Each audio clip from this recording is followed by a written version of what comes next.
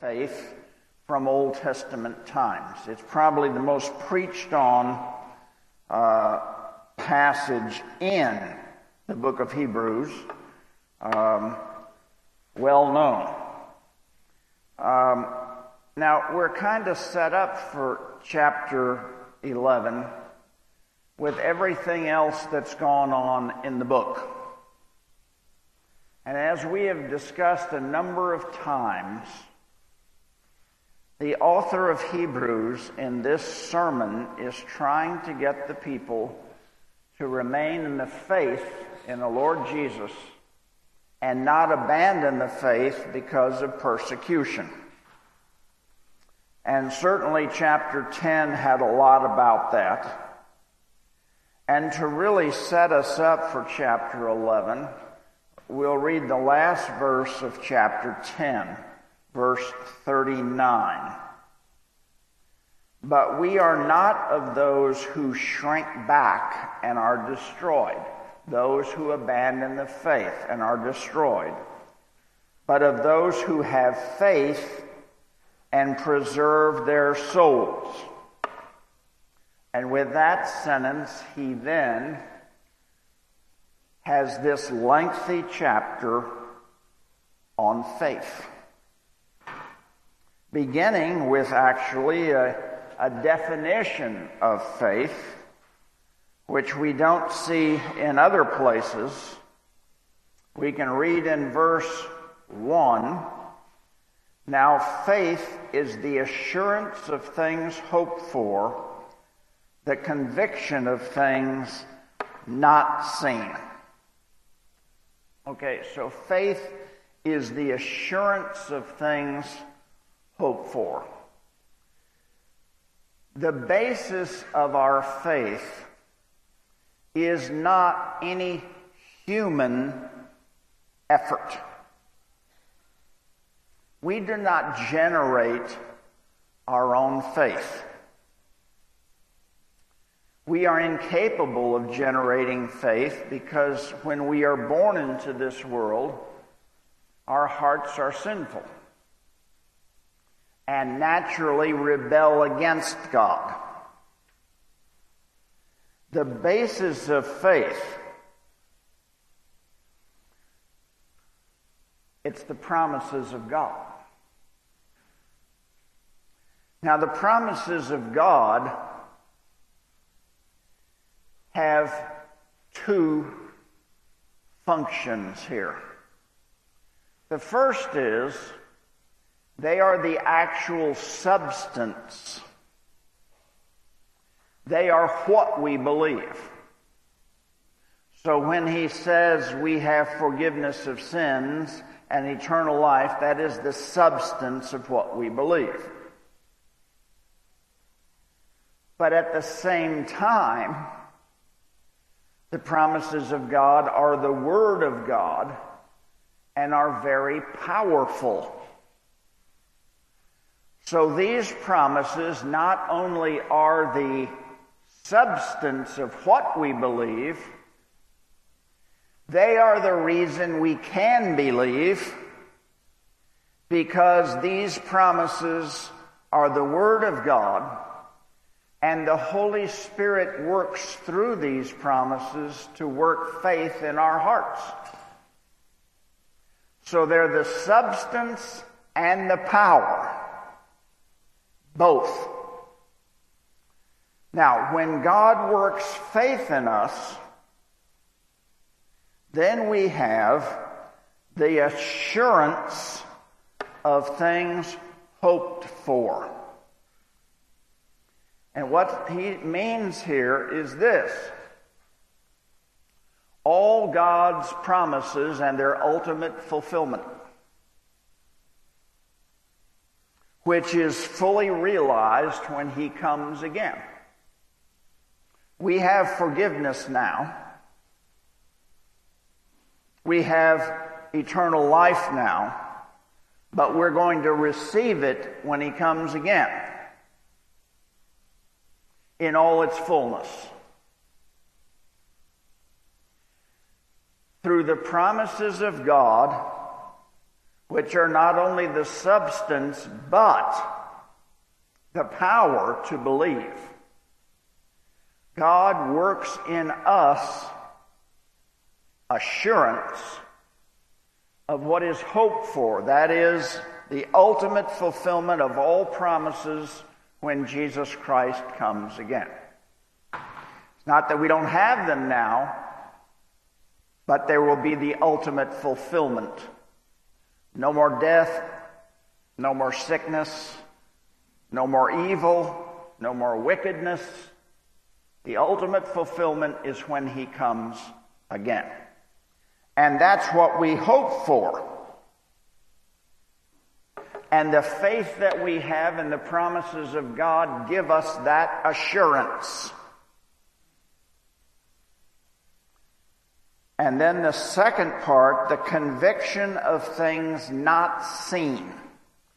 We haven't seen this ultimate fulfillment. We have not seen it. Have not seen it. It is beyond us. But we have the conviction. In other words, we are convinced it's true because of the faith that works in us, a sure hope,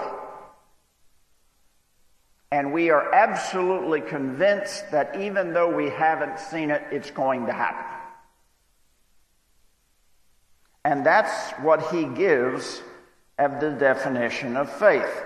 Now, this would have important meaning to the people that he was preaching to. They had the promises. They believed in the promises. But they were in the future. And frankly, they didn't want to go through the persecution to get there. So they were willing to give it up. Okay? And this is the exhortation not to do that. And he's not accusing anybody. Notice that in verse 39, but we are not of those who shrink back and are destroyed. That's not us. But of those who have faith and preserve their souls. Who are those? What is faith? Faith is the assurance of things hoped for and the conviction of things not seen. Okay? Not yet realized. Not yet brought to fulfillment. For by it, the people of old received their commendation. That word's going to be used in this chapter. Means they were commended by God for their faith, their trust in his promises. Okay? So with that he begins. And he begins with an example of faith that looks backward. By faith we understand that the universe was created by the Word of God. So that what is seen was not made out of things that are visible. Okay? Now he's looking backward. His first example is creation. The center point of his argument is what created the world? The Word of God. The promises of God. Okay? He is likening the Word of God in creation to the ultimate Word of God in salvation. It's the same. We have always taught that the world was created out of nothing at all. From nothing. Nothing that was seen. So the world was created out of the unseen. Visible things were made out of invisible things by the Word of God. They were brought into being by the Word of God. His creative Word. When He spoke, it happened. It happened. And I've used this illustration before. Here we have a folding chair. When we say folding chair, everyone in this room knows what that means. It's a symbol. Those letters together are a symbol. And it registers in our head that's a folding chair. God's Word is different. When He says folding chair, one appears. Okay? It's not a symbol, it's power. So when God said, "Let there be light," light simply appeared. Not symbol, but power. That's what's being said. He brought visible things out of invisible by the Word of God. All right.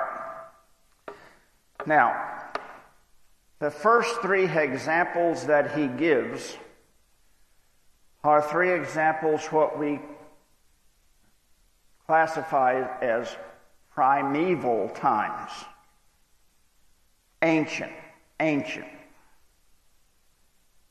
And He gives three examples. The first one, by faith, Abel offered to God a more acceptable sacrifice than Cain, through which he was commended as righteous, God commending him by accepting his gifts. And through his faith, though he died, he still speaks. Abel is a type of Christ, because Abel offered a sacrifice to God and it was accepted. Just as Christ offered a sacrifice to God and was accepted. It's a pointing to what Christ would ultimately do. Notice it says, through which he was commended as righteous. By faith, he was commended as right with God. Okay? As right with God. And though he died, he still speaks. His testimony is that even though he died, there's life. There's life. Okay? Doesn't end there. His testimony still speaks. Okay? This makes it clear that the reason that Cain's sacrifice was not acceptable was not because of what it was, because he didn't have faith. Where Abel did. So, by faith, his sacrifice was accepted. Though he died, he still speaks. The testimony of Abel is, even though he died, his testimony still speaks, just as Jesus Christ died and his testimony still speaks because he rose from the dead. It's a pointing towards Christ. And the point is, Abel had faith. If you don't have faith, your sacrifices are not acceptable to God. And we'll get to that further. Verse 5. By faith, Enoch was taken up so that he should not see death. And he was not found because God had taken him. Now, before he was taken, he was commended as having pleased God. All right. If you go through the genealogies that are in Genesis, At the end of each person it says, and he died, until you get to Enoch. And then what did it say about Enoch?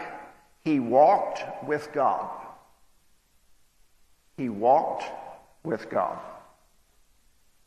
This is making it clear, too, he was commended as having pleased God. There's only one way to please God, and that's through faith. So he was a person of faith.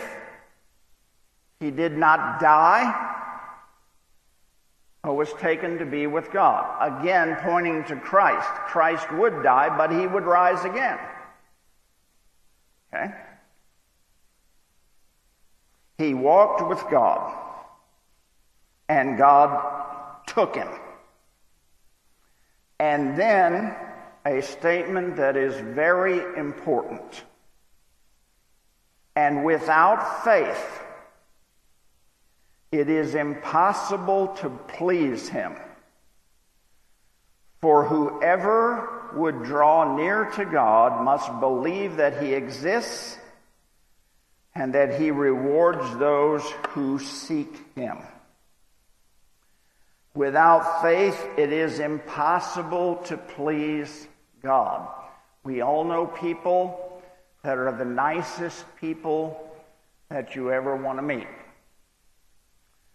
But they don't believe in God. They refuse to believe in God. They're simply nice. Okay?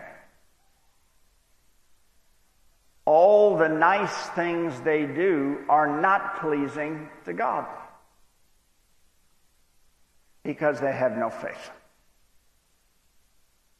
A good work, by definition, is a work done according to God's commandments by one who has faith. Without faith, you cannot do good works. They're unacceptable to God. It all begins with faith. That's what he's saying here. Seeking him in faith, believing in him. And that's the key here. Judy had asked me about the parable last week of the 3 men who received talents. Okay? What was the problem with the guy that buried his talent? He didn't believe in the true God. And he confesses it himself. I know you're a hard man. That's not our God. Our God wants to deal with us through his Son, Jesus Christ, and he loves us and he forgives us. That's our God. And the first 2 knew it, and they used their talents to the glory of God. But the 3rd one was under the law. That applies here. Without faith in God, without believing in him and seeking him through faith, it is impossible to please him. Don't think of the word reward as that which you earn, but as that which he gives. Okay? It's a reception from you, by you, from him. It is impossible to please him without faith. There's not a stronger passage in the Bible against work righteousness than that verse. Okay? Simply doesn't allow it. So he comes to his 3rd example in primeval times. Noah, being warned by God concerning events as yet unseen, in reverent fear, constructed an ark for the saving of his household. By this he condemned the world and became an heir of the righteousness that comes by faith. None of you have ever been asked to build a ship as big as a football field in your backyard in St. Louis, Missouri. But that's basically what Noah was told to do. He couldn't see that there was going to be a flood. He didn't know it. He did not know it. But he obeyed God's word in faith and built the ark. Built the ark, saving his household. It's exactly what Jesus did. He went to the cross of Calvary to save his household. Then it goes on in 1 Peter and says, we are saved by water, just as Noah was saved by water, by a ship floating on the water, and that water is baptism. So Noah, notice his construction of the ark did two things. First of all, it condemned the world. It basically said God is upset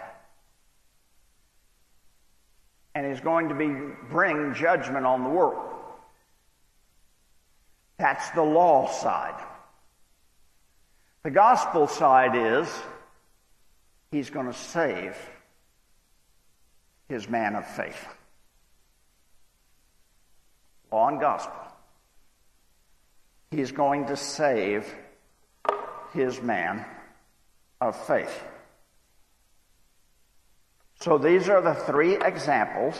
He's an heir of righteousness that comes by faith. Not our righteousness, but the righteousness of God, apart from the law and the prophets, the righteousness of Jesus Christ that is given to us. Okay? So, these are the first three examples that are from primeval times. Okay? The earliest of times. And what he's doing is he's showing faith reigns. Okay? Faith reigns.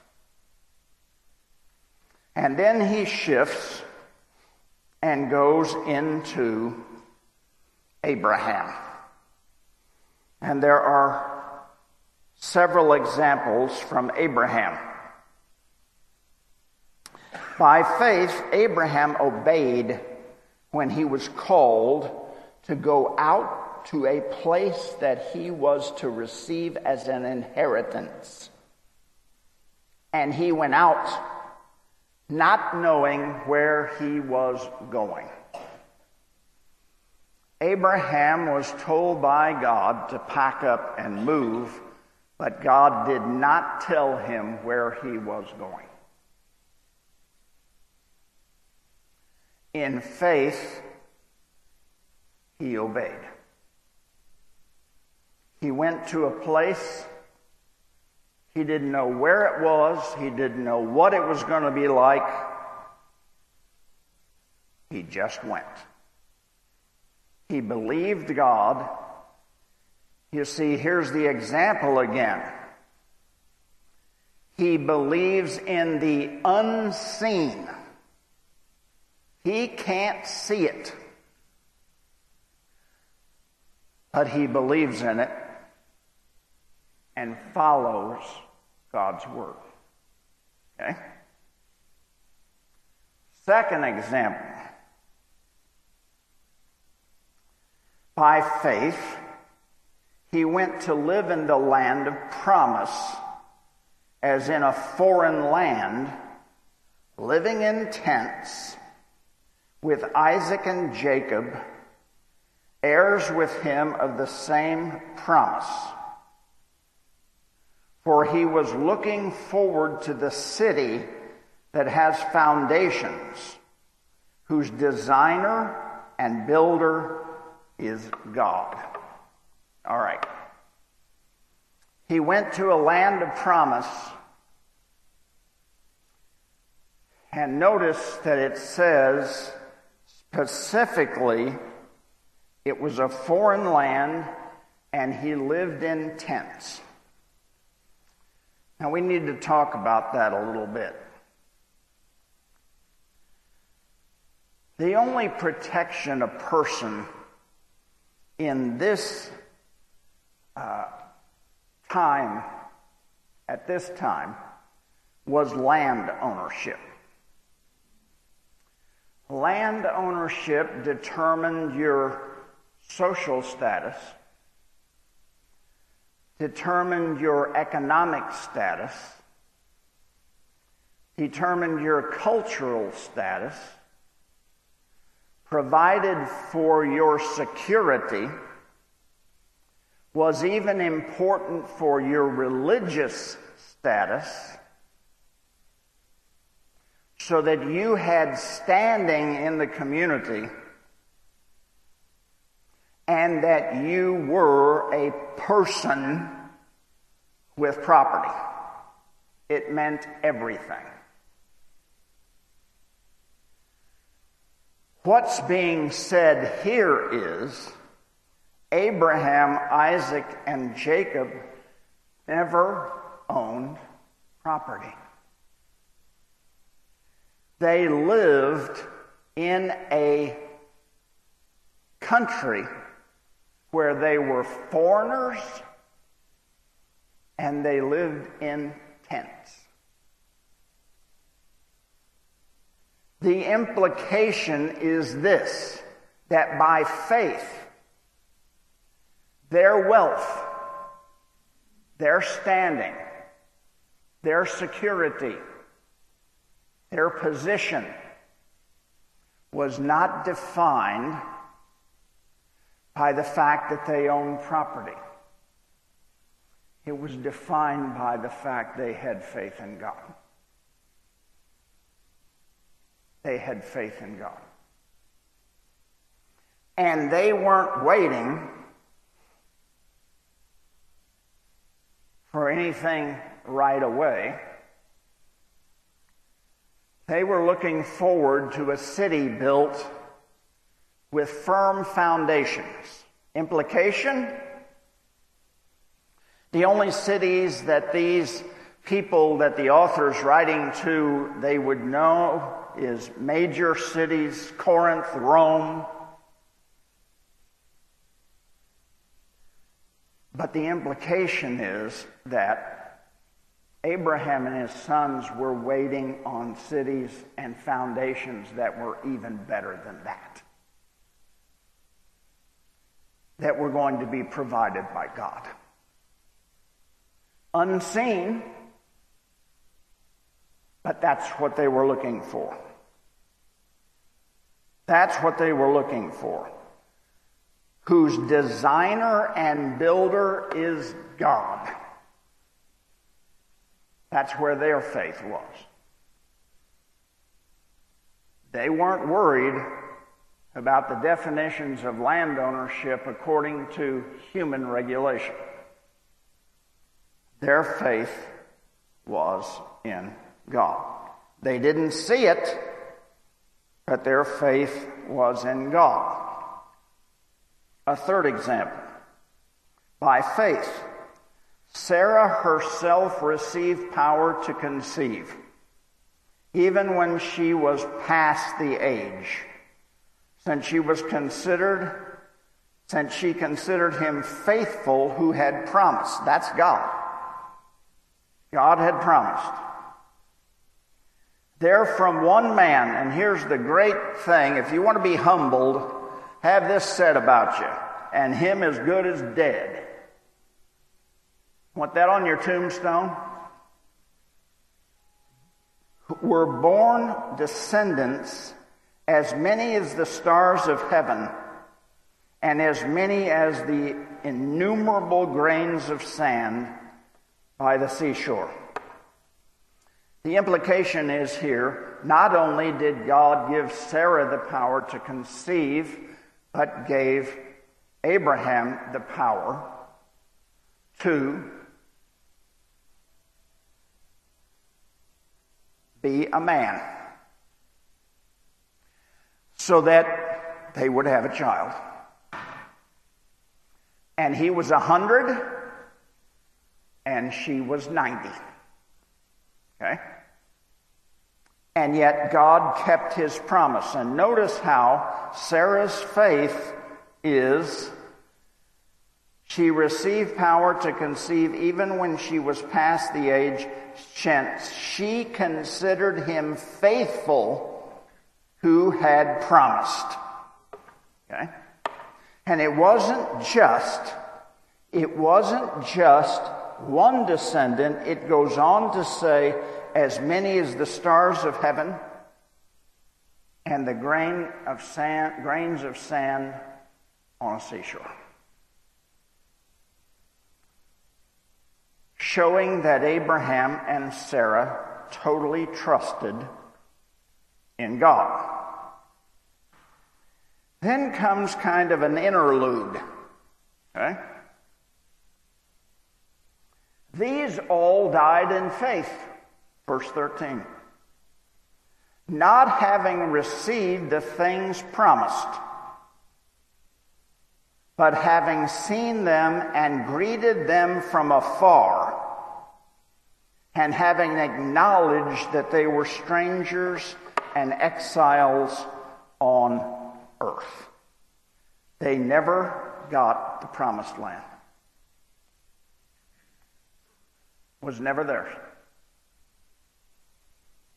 Never theirs. It was promised, but they never saw it. Abraham didn't see his descendants as many as the sand of the seashore or the stars in the heaven. He didn't see it. But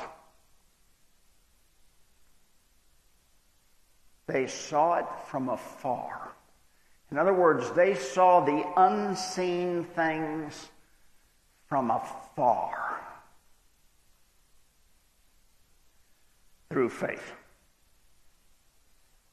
Their eyes were opened to what God was going to do through faith, not through visible eyes, human eyes, but by faith.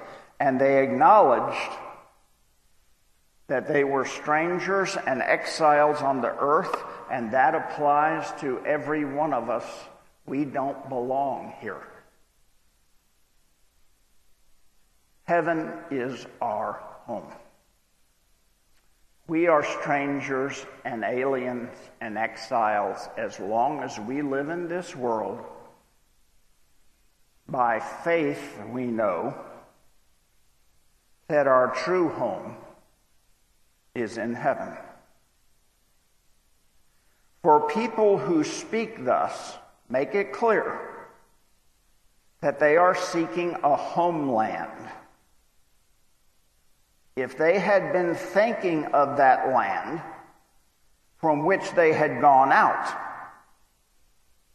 they would have an opportunity to return. They were perfectly capable of packing up and moving back home, if that's what they thought their homeland was. But they did not do it. They did not pack up and move home. Their eyes were on the promises of God.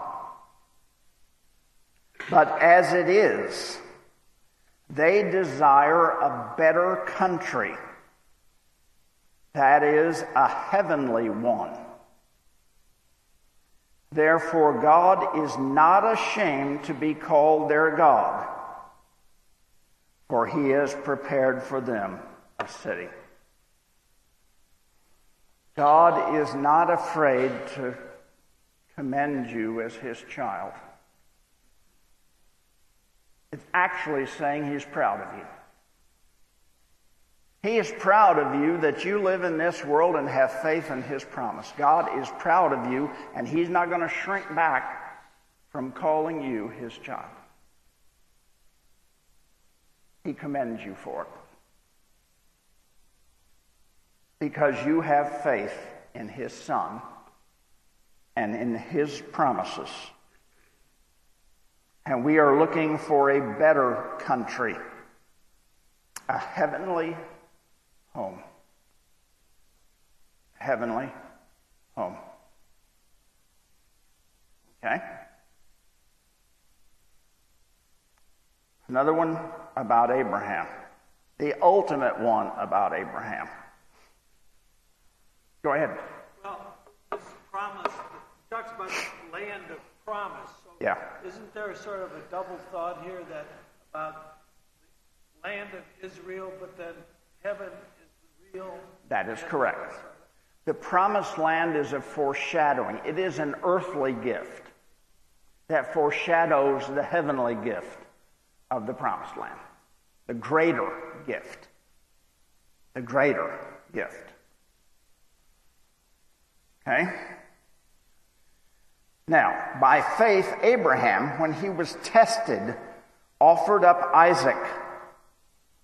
And he who had received the promises was in the act of offering up his only son, of whom it was said, "Through Isaac shall your offspring be named."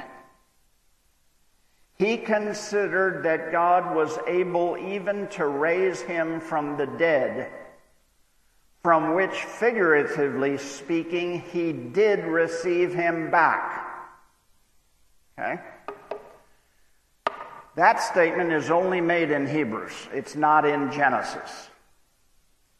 When Abraham was ready to sacrifice Isaac, God stopped it. But what it's saying here is, Abraham had such a faith in God. God had promised him Isaac was the one through which all his offspring were going to come. All his offspring were going to be blessed. He had such confidence that if he killed Isaac on that altar, God would raise him from the dead. That's what this is saying. That statement is not in Genesis. It is here. And that's exactly what happened.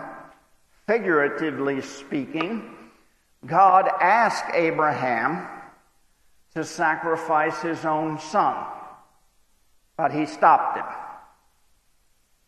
Ultimately, God would sacrifice his own son and would not stop it, but would raise him from the dead. The sacrifice of Isaac is a foreshadowing of what God would do to his own son on the cross of Calvary, so that we would have ultimate salvation. Abraham was willing to do that by faith. Yes. Yes.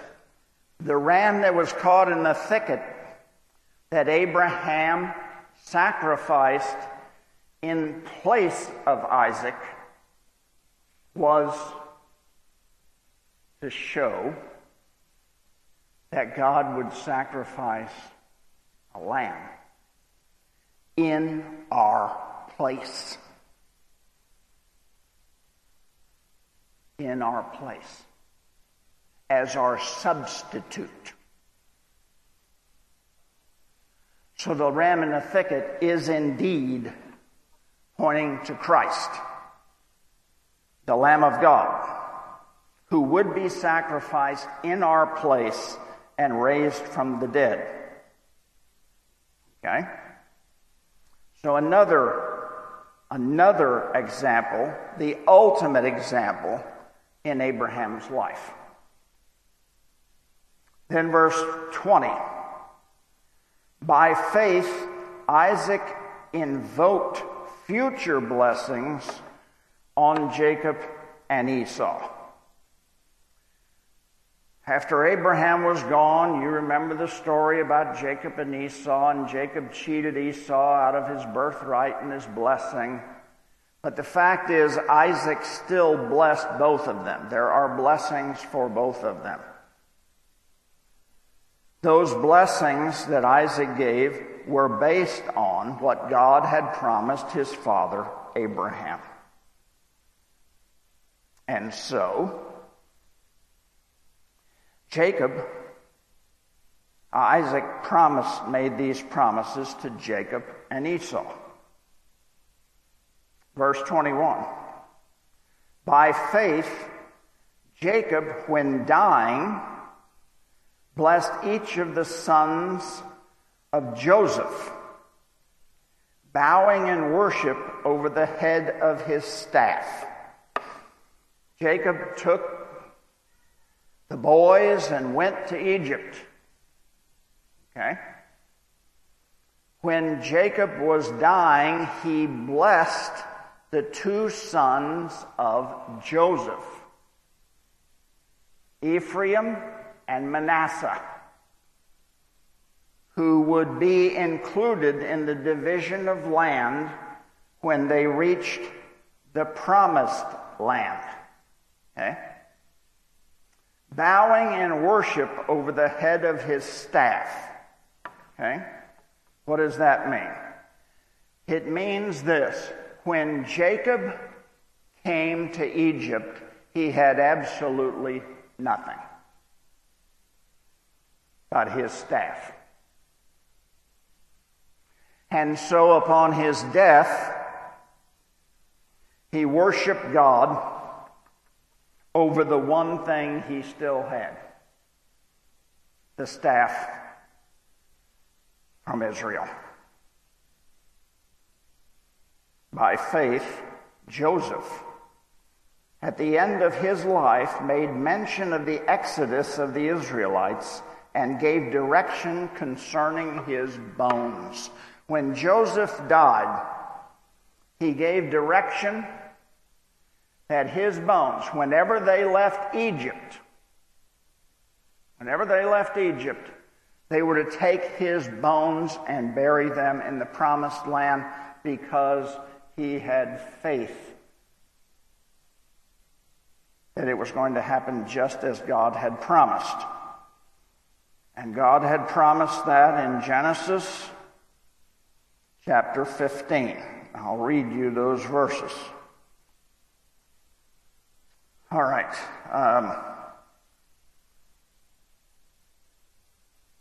As the sun was going down, a deep sleep fell on Abram. And behold, dreadful and great darkness fell upon him. Then the Lord said to Abram, know for certain that your offspring will be sojourners in a land that is not theirs, and will be servants there, and they will be afflicted for 400 years. That is the time of the children of Israel in Egypt.